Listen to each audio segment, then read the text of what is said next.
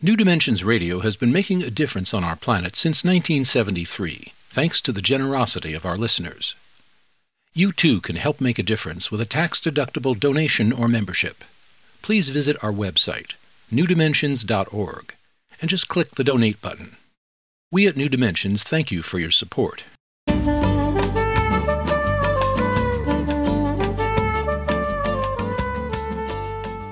Hello, I'm Justine Willis-Toms. Welcome to the New Dimensions Cafe. Today I'm hosting psychologist Dr. W. Keith Campbell. He's the author of The New Science of Narcissism, Understanding One of the Greatest Psychological Challenges of Our Time and What You Can Do About It. I'm speaking with Keith at his home by remote connection. Welcome, Keith, to the New Dimensions Cafe. Hey, thanks for having me. It's good to have you. Thank you. First of all, I want to say that narcissism is one of the most popular buzzwords in our time today. But what is it really? Narcissism is a very popular term, and people use it much more than I think they understand it. So I'll tell you about the ways we use it in the psychological literature, and I think this will be helpful for the audience. But when we talk about narcissism, we're talking about, first, a personality trait, which is a individual difference. It means some people are more narcissistic, some people are less narcissistic, most people are in the middle. Narcissism, in that sense, is defined as having an inflated, a very positive view of oneself. So somebody who's narcissistic might think they're better than you. They might think they're special. They deserve special treatment. They feel a sense of entitlement. And that sort of sense of self-importance or entitlement is at the core of narcissism. When you add to that some extroversion, some drive, some ambition, maybe even some charisma, likability, you end up with what we call grandiose narcissism. It's somebody who's driven, likable, and maybe a little bit full of themselves, and also sometimes callous and entitled. When you take that narcissism and you add some vulnerability or some uncertainty, you end up with what we call vulnerable narcissism. And this is an interesting combination of somebody who thinks they're entitled and should be at the center of things, but also has low self-esteem. These folks end up being a little bit depressed. Both those forms of narcissism exist. Normally, sometimes we use the term narcissist to talk about somebody high in the trait, but there is no real cutoff there, the same way we say somebody who's very extrovert is an extrovert. But there's no magic line where you become a narcissist. We also use narcissism as a clinical disorder, a personality disorder, which is narcissistic personality disorder. This is a relatively rare, we're talking 1% to 2% of the population at any one time, will have narcissism that is so extreme that it becomes clinically impairing. It ruins your relationships because you're cheating on your spouse or you're not really loving. It ruins your work because maybe you're overconfident and you make dumb decisions in your workplace, or you're a bully, you're mean to people and you get driven out of your job, you can't work with your staff and they have to get rid of you. So it becomes derailing, and that's when it becomes a disorder. So when somebody says narcissism, they're usually talking about somebody who's got a trait that's a little bit narcissistic. Usually they're talking about somebody who's grandiose, because those are the people we see more. The vulnerable people end up in therapy. And we're usually not talking about a disorder because that disorder is rare, but sometimes we are. And that's where some of the uncertainty is. I want to talk about something that's really up in the culture right now, and that's the idea of empathy. A narcissist is being described as lacking empathy. Yeah. Empathy is the ability to feel or perceive somebody else's emotional state. So sometimes we use empathy to mean perspective taking, like, hey, Keith, do you know what that person's feeling? And can you puzzle it out? And the other that's more emotional, do you know what they're feeling? Can you really feel that? Do you feel that sense of compassion maybe that comes up because you know they're suffering, you can feel that suffering. What we find with narcissism, and the literature on this is not perfect, is that they seem to have the ability to understand what people are thinking. They seem to have the ability to be empathetic, at least cognitively, meaning, yeah, I know that person's suffering. I know that. What seems to be lacking is the motivation isn't there as strongly. They're not leading with their heart. They're not going into a situation saying, yeah, what can I do to make this place right? I feel suffering. That's not how it works. It's more, how can I get some attention in this situation? How can I get what I want? And if I bulldoze people, yeah, maybe I'll realize that when somebody tells me you're causing suffering. But it's usually not foremost in people's minds. But you do not find that people who are normally narcissistic, it's not that they're lacking that ability. It's not that they can't be empathetic. It's not that it's not there. And in fact, lots of people we've interviewed, and this is more recent research some of our students have done, people who are narcissistic often know that they lack some empathy or they lack some compassion. And they know that's a problem. So there's even some awareness there. It's not that you're dealing with straight up psychopaths or people who can't feel anything. It's really more of a deficit than an utter inability to be empathetic or compassionate. Tell me, Keith, do you feel that as a doctor of psychology and professor at the University of Georgia, do you feel that psychiatrists and psychologists should be able to criticize politicians openly like the rest of us? Currently, as a research psychologist, I can criticize anyone I want. As an American, I can say anything to anyone, as long as they're a public figure. And as a public figure, people can say mean things about me too, and not much I can do about it. If I were a psychiatrist, under the Goldwater rule, I couldn't diagnose people from afar. That's just a American Psychiatric Association rule. Personally, I think psychiatrists should have the same rights I do as a researcher, and they should be able to say whatever diagnosis they want of public figures. I'm cautious doing it because, how do you diagnose somebody based on public record? It's not going to be perfect. But again, I think they should have the same rights as anyone else. The information isn't that secret anymore. We can observe traits. We can see what people do. We see their histories. So I'm not opposed to it. Just try to be cautious doing it. You mentioned earlier in our conversation something about narcissists being a bully. And I'm wondering about the proliferation of what we call cyberbullying. Yeah, that's really interesting. And people have looked at two things in the internet world that have popped up. One is cyberbullying, even cyber stalking, but often it's the cyberbullying or mobbing. Mobbing is the term they use in the UK and other places for it. And the other is trolling behavior, which is going out online and trying to get people angry and upset.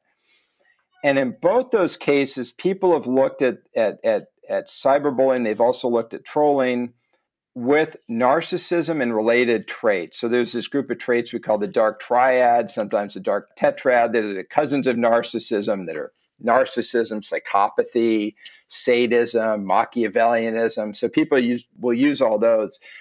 And what you find is that narcissism predicts bullying. It predicts trolling as well.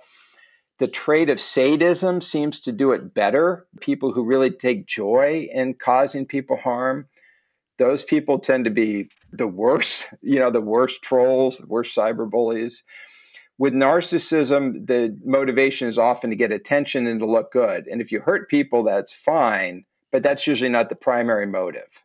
So you find narcissism is predicting these things, but it's not the primary goal. Do you find that people who do a lot of selfies and stuff like that, and social media is more prevalent for narcissistic people or makes them more narcissistic? Yes. So the first question is that, the link between selfies and narcissism is people who are narcissistic tend to take more selfies. And it gets interesting. People who are grandiose and narcissistic do it and feel pretty good about it. People who are more vulnerable do it, get really anxious about how good the selfies are, take it a few more times, and then send it out. But narcissism is related to selfies. I think the selfies are so obvious for narcissists because it's a way to get attention. You can get a really good photo, send it out there. People say they hit a heart. It's great. It's easy to do. So you do find that. With bullying, it's not as easy a way to get attention. So being a bully isn't really a first choice if you're narcissistic. It's better to be loved. The only time you really want to be a bully is if somebody's standing in the way of what you want and you think it's a way to get more status. So if I can beat this person down and step on them to get more status, and that'll get me more love and attention and fame and adoration, I'll do it. But being a bully isn't sort of foundational to narcissism. Attention seeking is. So one of the positive ways of using this, and I think you mentioned it either in articles or your book, it's the ice bucket selfies that happen. And that was like a positive use. Yeah, I think so. Imagine I'm a little narcissistic. I want people to say, Keith, you look good. Big deal, right? So if I want people to support my cause, I say my cause is wear a blue shirt for Alzheimer's or whatever. Hey, I got this blue shirt. I look pretty good. I take a selfie. I say I'm doing it for Alzheimer's. And everybody goes, God, Keith's kind of nice. He's not an egomaniac. And there it gives me a chance to send out my picture. And everybody goes, you look good in that blue shirt. And I'm like, yeah, I'm doing it for Alzheimer's. I'm a legend. So when you can align ego with any sort of pro-social goal, it makes sense to do that.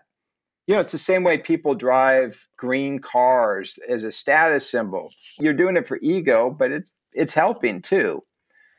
So there's no reason we can't align ego needs with pro-social activities, if that makes sense. Yes, it does. It does. To the extent we do that, we can make the world better without trying to get rid of everybody's ego, which is a very challenging thing to do. Well, right now, as we're speaking, we're in the midsummer of 2020, and we're in the mid-COVID-19 pandemic, and it's causing a lot of chaos. So as far as your research goes and your focus on narcissism, what do you see where we are now and where we might be going? I think in terms of narcissism, we were in a very narcissistic society going up to the Great Recession. We had with the Instagram and the Kardashians, and that was very much how society was. After the economy collapsed about 10 years ago, people started becoming a little less narcissistic, I think. At least young people did. And now with the chaos we're in, we're questioning everything. So on one hand, we have institutions breaking down and trust breaking down. And when that happens, people who are narcissistic are like, great, I can do whatever I want. The institutions are down, time for me to get power, time for me to get ahead. So it's a risk factor. At the same time, it allows us to get to know what really matters. When things are that bad, you go, what matters? God, and I know a lot of people I just want to go to the mountains. I just want to go to the beach. I just want to be with my kids, Well, mostly now we want our kids back in school, but then be with them after they're done with school. And so that changes things. And you go, I don't care about all that ego stuff. I don't care about that status. I don't care about my car. I really just want to be happy and take a walk. So that can be a bit of a reset for people. And I don't know how this is going to shake out. I won't pretend to know. I've studied societal change my whole life, and this one is chaos in the literal sense that I can't predict what's going to happen. So I'm not going to. Other than to say it's a chance for change, and I think it's a crucible for a lot of people, and I think a lot of positive change will come out of this, as well as a lot of suffering. And it's just true what you say. When things are stable and trucking along, it's very, very hard to buck for change. Yeah. But when things are chaotic and mixed up and in flux, that's the moment that change can happen. Right. My concern is that, as somebody who studies narcissism, this is a leadership tactic that a lot of narcissistic leaders use. They destabilize the system so they can take it off. And I say it's the same way swordfish do it, or marlin. Any billfish will go into a school of fish and just start shaking that bill around, destabilize everything. Then they just eat what they want. So there's a strategy for narcissistic leaders to create instability. This is something historically, because the instability gives them a chance to rise to the top and take out the old leadership. That makes me nervous. But this instability seems to be caused by an outside force. No one really seems to have a handle on it. So I don't know who's going to emerge from this. I hope it's something good, but I don't know if it will, but we go through these trends, we get better, and I hope we do. I mean, this reminds me so much of 68. I was 2. but just the same chaos, the same issues, and things got better. However, things have changed as far as information available to us. And gosh, there are so many books and podcasts, a new view of the line of history, not just these separate points of history that, okay, after the Civil War, there was no more slavery, or the Civil Rights Movement in the 60s. But there are all these connecting things in between that we're learning about that haven't been in our history books. And I believe that this is a very positive trend. Well, you're creating chaos, and that gives you a chance to build all these new links. You can retell all the stories, and that can be very, very positive. And it's always going to be a story. You can never get everything. You're always telling a story about what happened. With social media and these networks, we can see a lot more history than we could before. On the other hand, we have, our media has become so centralized that what appears to be 50 different outlets is really one outlet with 50 different names, so it's a mix where the centralized media is more centralized than it was, but there's so many more podcasts and alternative sources that you can get ideas from anywhere now, which again, I find really optimistic and positive, but it's destabilizing. When things are destabilizing, it's scary. I find that there's a new phenomena that's going past normal Facebook and Instagram and MySpace and all of that is all these Zoom meetings where we're meeting face to face, so to speak, in virtual reality. It's a very different trend. Nobody's really writing about this, but I'm finding it fascinating. No, and I'm not writing about it. Science is we're always driving in the rearview mirror by about 2 years. I apologize. It just takes a couple of years to make sense out of things. That's just the way it is. Like I kind of understand Facebook now that the kids don't use it anymore. Like I finally understand it. But personally, what I've noticed is I've lost a lot of social life because people just aren't going to bar or whatever. I don't go to bars, but they're not going out as much. So I've lost a lot of that more in-person social life, and I've done more Zoom connection. And I found that very appealing too. It's not recorded. It's just discussing things with people kind of in a private online way. And I think there's a potential there to build a whole new network that isn't really social media. It's really just a social network that's computer mediated so that we can sit in different places in the world and all talk.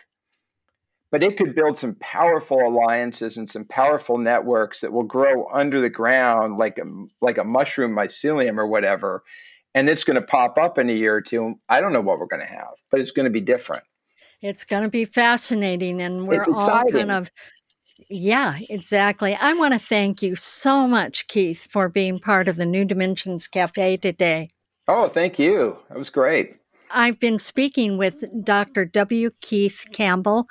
He's a professor of psychology at the University of Georgia, and he's the author of The New Science of Narcissism, Understanding One of the Greatest Psychological Challenges of Our Time and What You Can Do About It. And if you want to know more about his work, you can go to his website, wkeithcampbell.com, or you can get there through the New Dimensions website, newdimensions.org. I'm Justine Willis-Toms, and I want to thank you for joining us at the New Dimensions Cafe, and I invite you, please do join us again. You've been listening to the New Dimensions Cafe.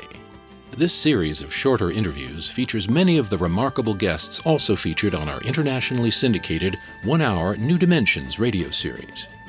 To access more than 1,000 hours of programs, to subscribe to our newsletters, or to become a member, please visit us at newdimensions.org.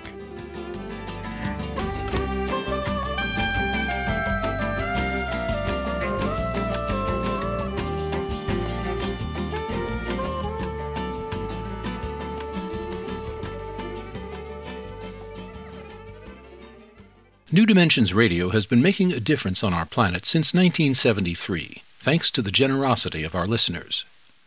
You too can help make a difference with a tax-deductible donation or membership. Please visit our website, newdimensions.org, and just click the Donate button. We at New Dimensions thank you for your support.